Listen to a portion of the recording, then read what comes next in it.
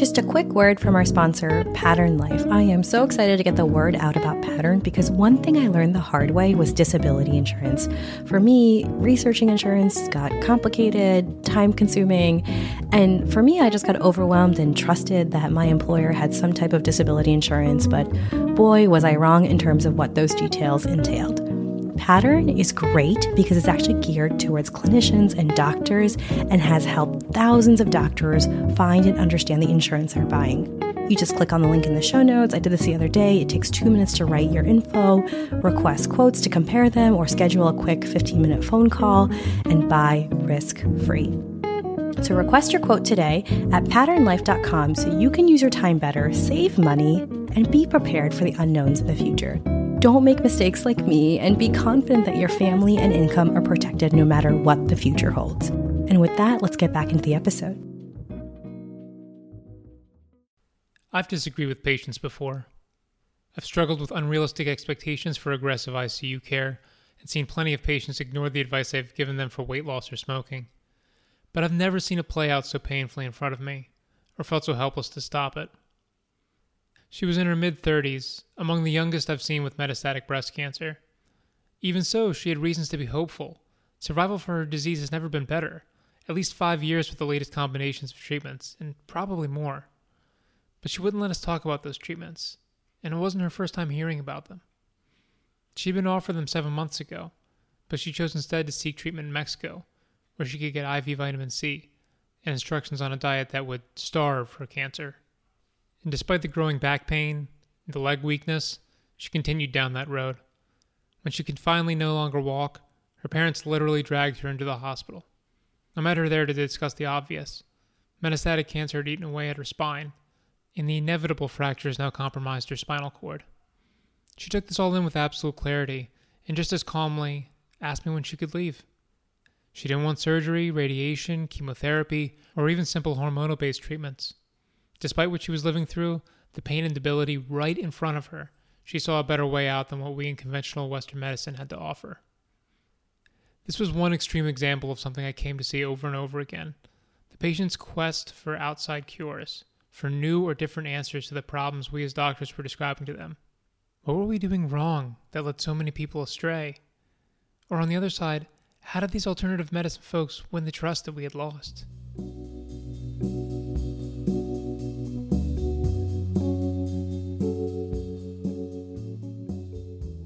I'm Jaffer. I'm Tamar. And I'm Margot. Welcome back to At the Bedside. So that case left me with a lot of questions and concerns about this big mysterious world of complementary and alternative medicine, or CAM. And it was more than just wanting to know a little bit more about the evidence behind acupuncture or nutraceuticals. I felt like I needed to know why this young woman would fully commit herself to CAM treatments. And yeah, definitely, her case was extreme, but diving deeper into it taught me all about the ways that so many people choose to pursue their health beyond what traditional Western allopathic medicine offers. Not just what they practice, but why they practice it, and where I, as their doctor, sit within that journey. We'll start off today by discussing definitions of CAM and its overall prevalence. Then we'll go into some of the reasons why so many patients find it so appealing. We'll finish by discussing how we can use these insights to improve our practice, and what CAM practices we should be aware of in assessing risks and benefits. Ultimately, confronting CAM practices pushes us to understand what we in the Western tradition really believe about health, where those limits can grow, but also where those limits need to be enforced. With us to discuss these issues are 3 physician experts on CAM, each with their own story to tell, living at the intersection between allopathic medicine and the frontiers of different CAM practices.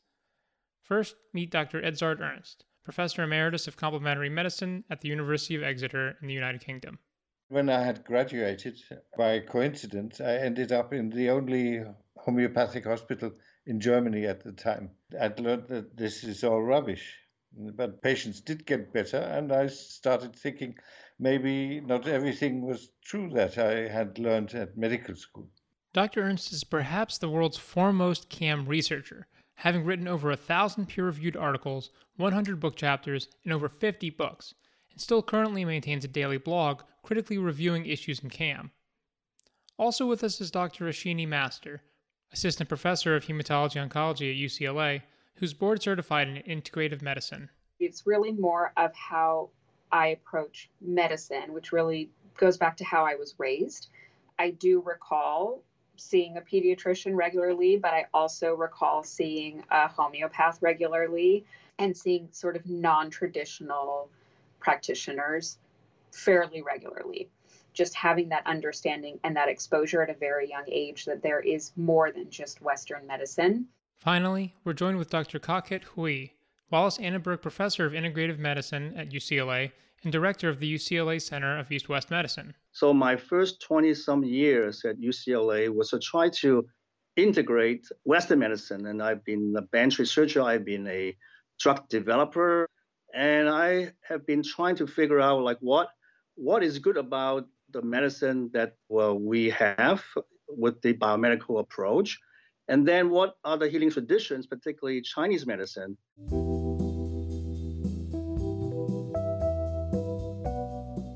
So what is CAM? CAM is a catch-all term for healing practices that you don't tend to get through a doctor's office. It's generally split into 5 categories. First, there are alternative whole medical systems. This includes homeopathic and naturopathic medicine, as well as Chinese and Ayurvedic medicine. Second are mind-body interventions, which is meditation, yoga, and Tai Chi. Third are manipulative and body-based methods, which includes massage, acupuncture, and chiropractic manipulation. Fourth are energy therapies like Qigong and Reiki.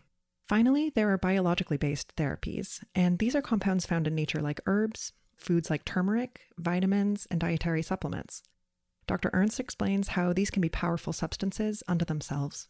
Quite a few herbal remedies which are effective for certain conditions, which is hardly surprising if we consider that about half of our pharmacopoeia, modern pharmacopoeia, originated from the plant kingdom. As you can probably tell from that description, the practices we lump under the term CAM are incredibly heterogeneous, each coming with its own risk profile and cultural background.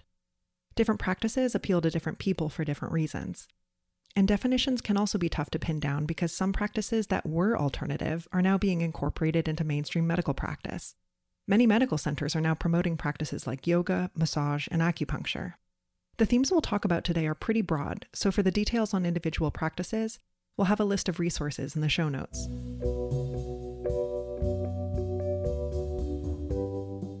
So some of us may consider CAM practices outside our ideas of traditional medicine, or they're at least outside the bounds of what we learned in medical school.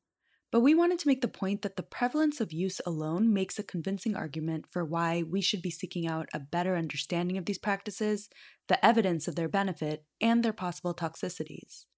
So many of our patients may be engaging in complementary or alternative practices. Data from a survey done by the CDC's National Center for Health Statistics back in 2007 estimated that almost 4 out of 10 adults had used CAM therapy in the past 12 months. Now, this took into account nutritional supplements and breathing exercises, but still, that's a higher proportion than I'd recognized.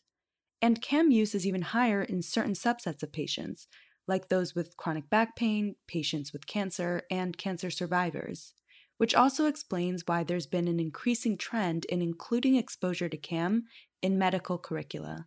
72 health systems and medical schools have programs in integrative medicine and health, and that doing research, doing teaching, and have clinical programs. Johns Hopkins, Harvard, and MD Anderson, and a lot of the national comprehensive centers actually have integrative oncology programs as well. So I think that we believe that integrative health should be part of everyone's Health 101.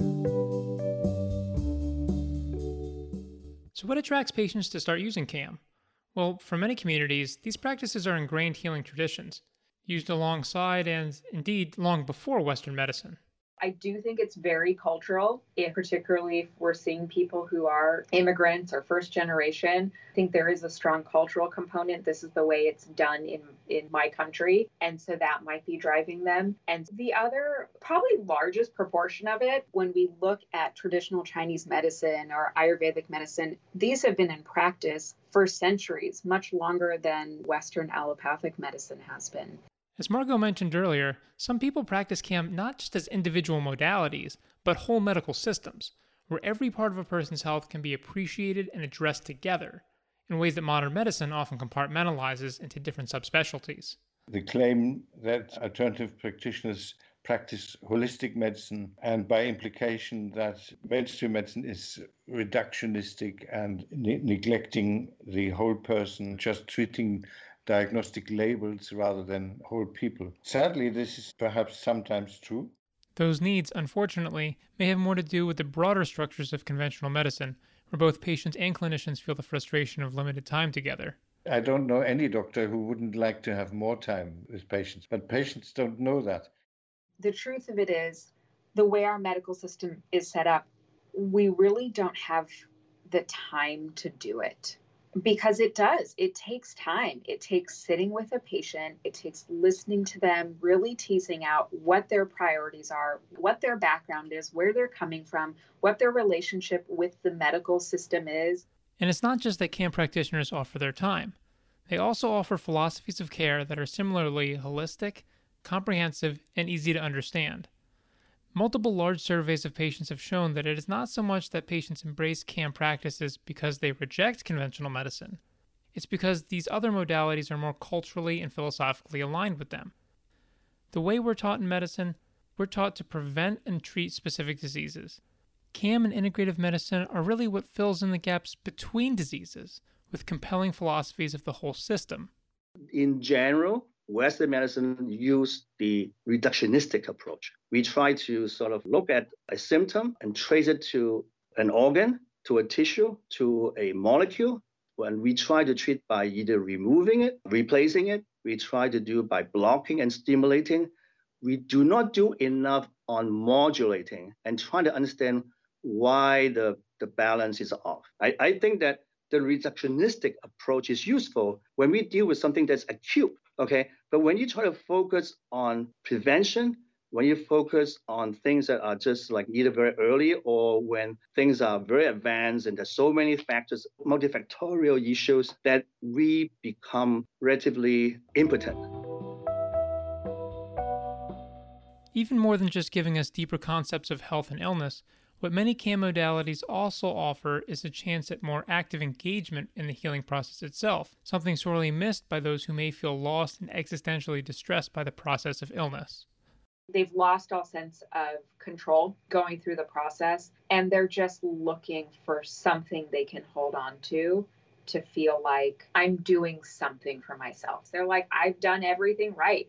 I exercise 6 hours a week and I'm vegan and I'm all of these things. Why did this happen to me? Western medicine doesn't have an answer. And maybe in seeking some other alternative therapies, maybe they will have an answer for me.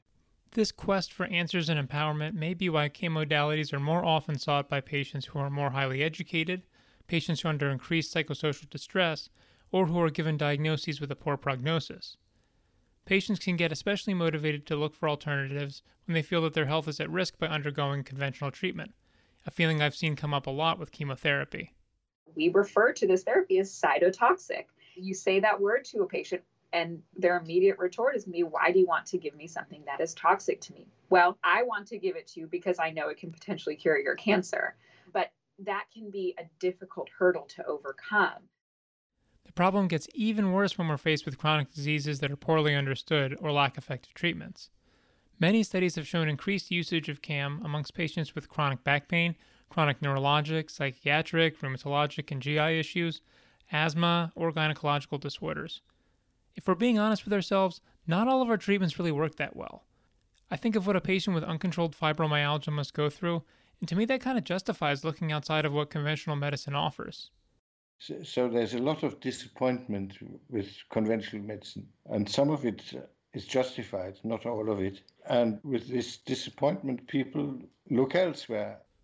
Essentially, what some patients are looking for is hope beyond what conventional medicine has offered them. And so it's no wonder that the sickest patients often appeal to CAM therapies for hope. Somebody who is fighting for his or her life would be clinging to any straw that offers stability or help in any sort of way. And as you well know, you go on the internet and, for instance, cancer patients get promised all sorts of things about alternative medicine, that it cures their condition or that it helps with coping or side effects, improving quality of life, etc., etc. So all of this is, of course, very, very attractive to anybody who is desperate. Even one of our clinician guests spoke about her experience looking to outside sources because of feelings of desperation. I get it. I was horribly ill with hyperemesis both my pregnancies. I was doing the same thing. I did not feel supported by my obstetrician the way I'd hoped for. It was one of those, it's okay, this medication doesn't work, we'll use this one and this one. Well, all of the medications were having their own set of side effects. So I was trying to find something else I could do to work and my second pregnancy, take care of a toddler. So you look for things. You get to a point of desperation, and I completely understand it, having been through my own experience.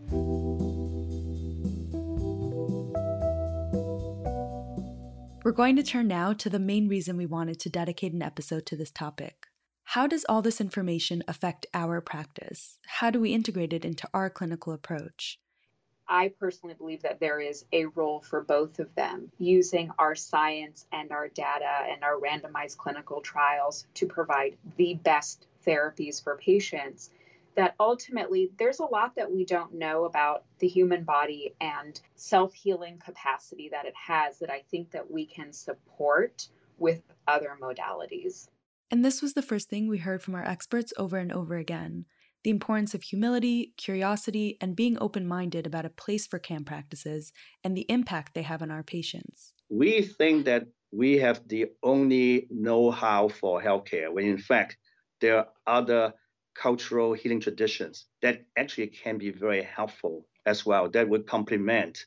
That's why we call complementary medicine. That would complement our current approach. How do you care for the patient? How do you motivate the patient to be a partner in the overall journey of their recovery? And with that in mind, we need to really understand our patients' experiences with CAM, why they chose certain modalities, what worked for them and what didn't, so that we can better understand what they need from us in their medical care.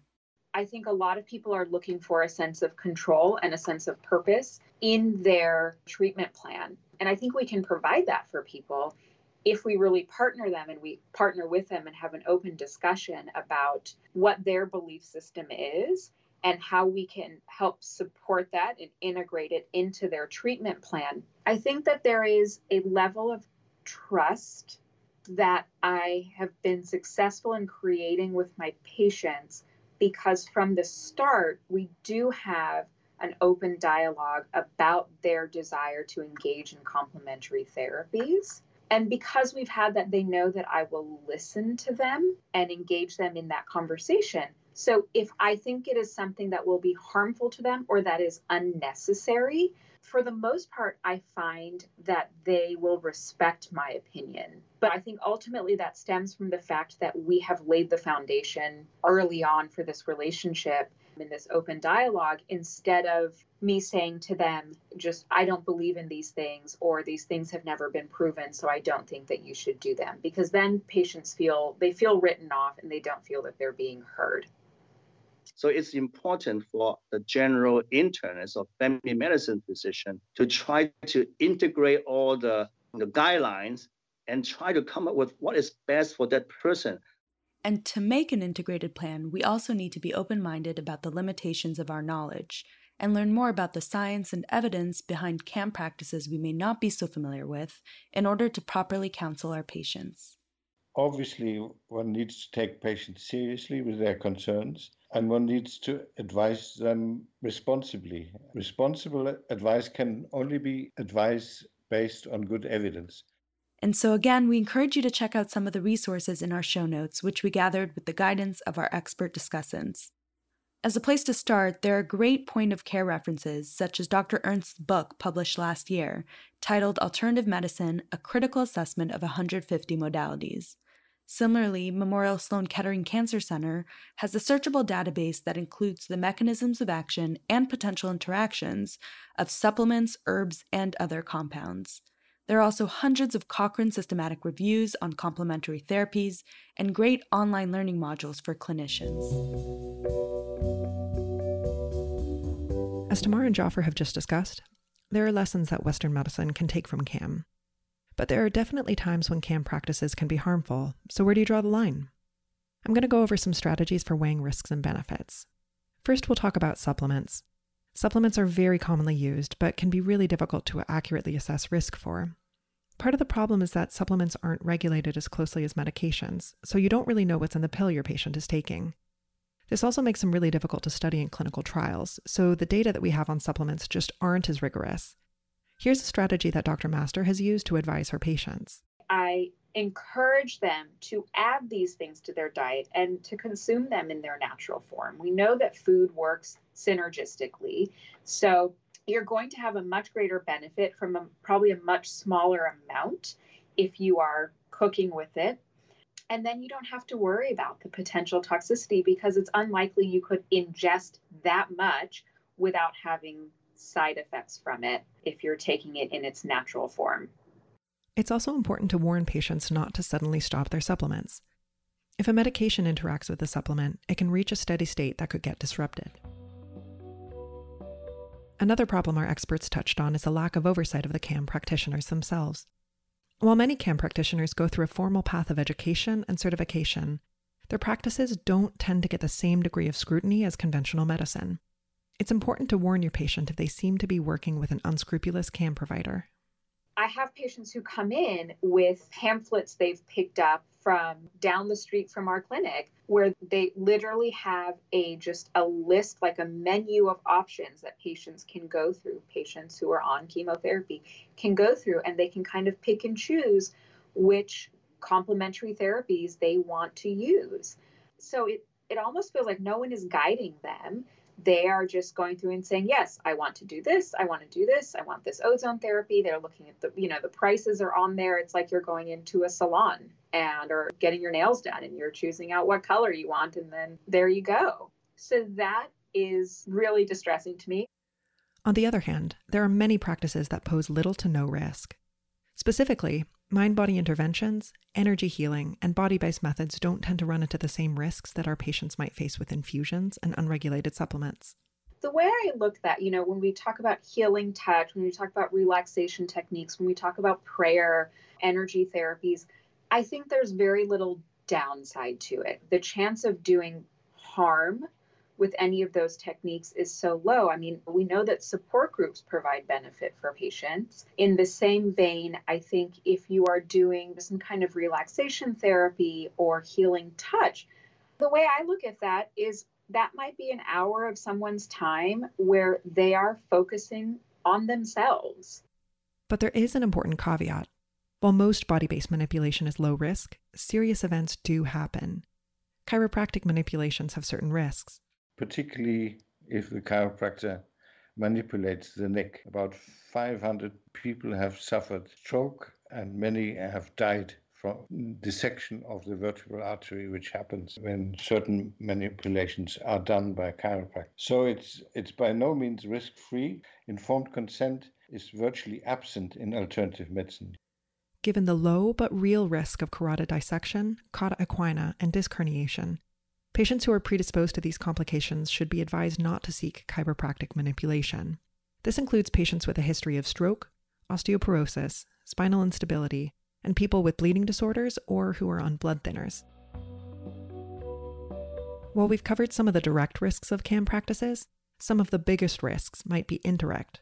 And with the risk, I include what I often call indirect risks. Homeopaths, for instance, tell their patients not to use vaccinations. And the recommendation not to use vaccinations is a risk, not just to that one kid that is being advised not to use vaccinations, but if it happens often enough to the public, we would lose herd immunity. If a CAM practitioner discourages their patient from seeking conventional medical care, that patient loses out on the treatments that we have to offer. I think the patient that Jaffer told us about at the beginning of the episode is a particularly heartbreaking example of what can happen when patients turn to CAM and refuse conventional care. Another indirect risk is the impact that these treatments can have on a patient's finances. In 2012, a survey estimated that 59 million Americans used CAM, paying over $30 billion out of pocket in that year. Nearly $13 billion was spent on supplements, and almost $15 billion was spent on visits to complementary practitioners, including homeopaths, massage therapists, chiropractors, and chelation therapists. At the end of the day, it's worth weighing the risks and benefits in the context of the overall clinical picture. Dr. Masters shares an example about a patient with advanced breast cancer.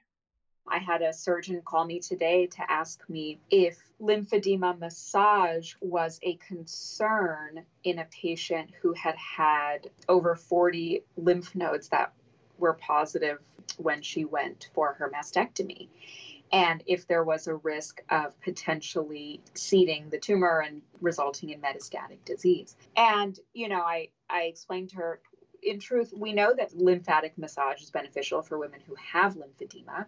Unfortunately, in a patient with that sort of prognosis, if we really were to step back and look at the big picture, unfortunately, a woman that we know has micrometastatic disease and is likely to have macrometastatic disease at some point in time. So if we can really provide her with some relief and some improvement in her quality of life, I think that the risk or potential harm with doing lymphatic massage is negligible when we compare it to the potential benefit. When we're talking about any complementary therapy, I try to look at the big picture. I try to look at, okay, now are we dealing in the metastatic setting where we need to really have a frank conversation with a patient about what are their priorities? Is it quantity or quality or both?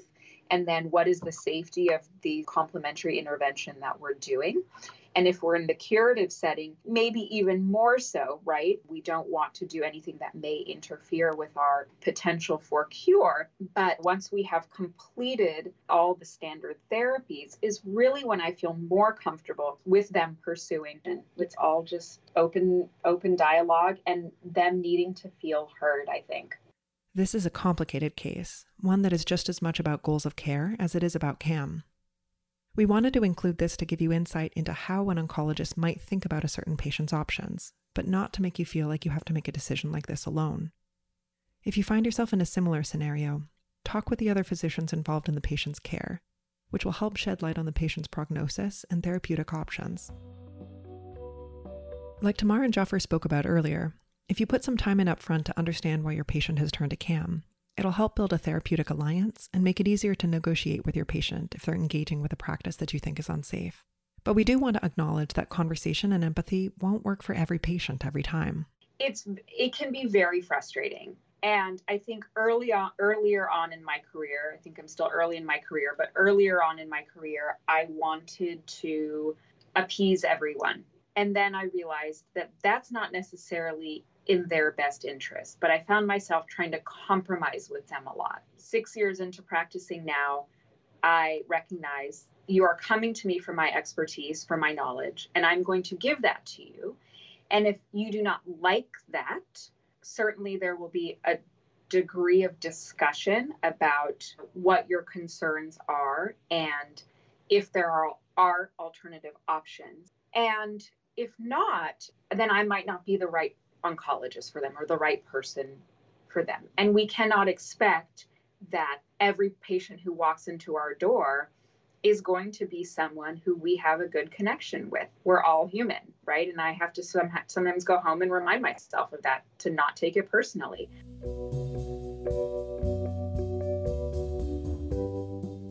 Okay, so it's worth saying again.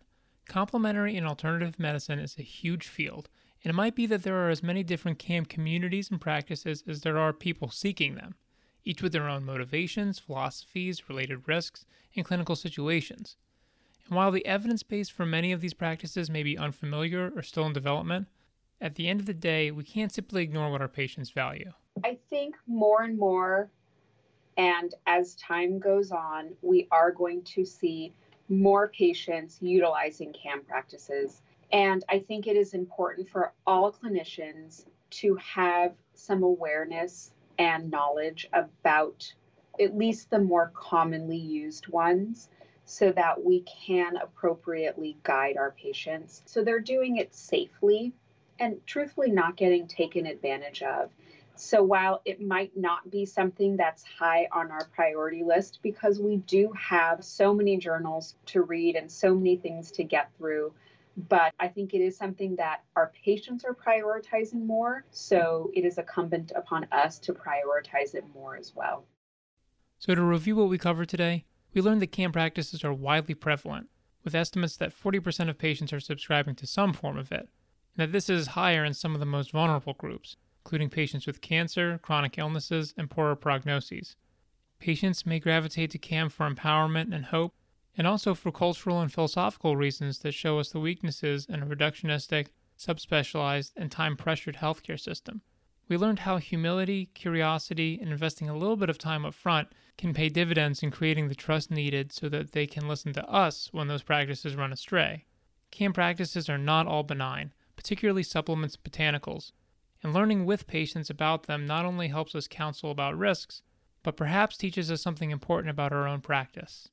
A final point I would make is be self-critical. If your patient goes off and sees an alternative practitioner, ask yourself, why is he doing that? Is it perhaps because he's not getting what he is wanting to get from you? Should you not be more compassionate? Should you not also have better explanations? We just need to remember that we are doctors and we should be compassionate foremost and then scientists second.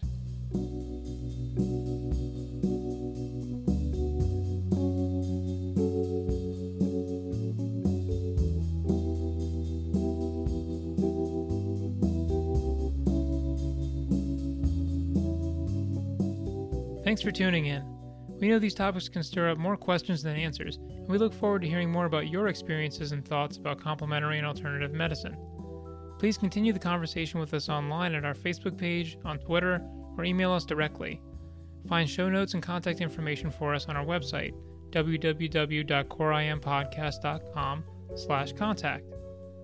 If you enjoyed listening to our show and are looking to complement the experience, please give us a review on iTunes or whichever podcast app you use. It helps other people find us. We work really hard on these podcasts, so we'd love to hear from you. Let us know what we're doing right and how we can improve. And as always, opinions expressed in this podcast are our own and do not represent the opinions of any affiliated institutions. Finally, a special thanks to all our collaborators in this episode, our wonderful editor, Julia Skubij, our illustrator, Michael Shen, endless technical support from Harit Shah, moral and executive support from Shreya Trivedi, and most importantly, thanks to you, our listeners.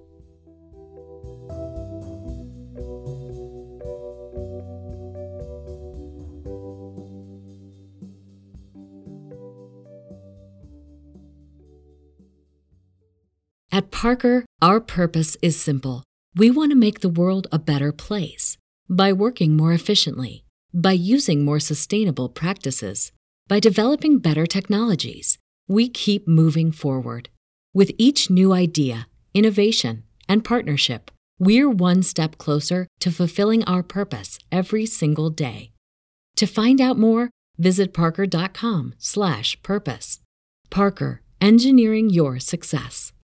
Say goodbye to your credit card rewards. Greedy corporate mega stores, led by Walmart and Target, are pushing for a law in Congress to take away your hard-earned cash back and travel points to line their pockets. The Durbin-Marshall credit card bill would enact harmful credit card routing mandates that would end credit card rewards as we know it. If you love your credit card rewards, tell your lawmakers, hands off my rewards. Tell them to oppose the Durbin-Marshall credit card bill.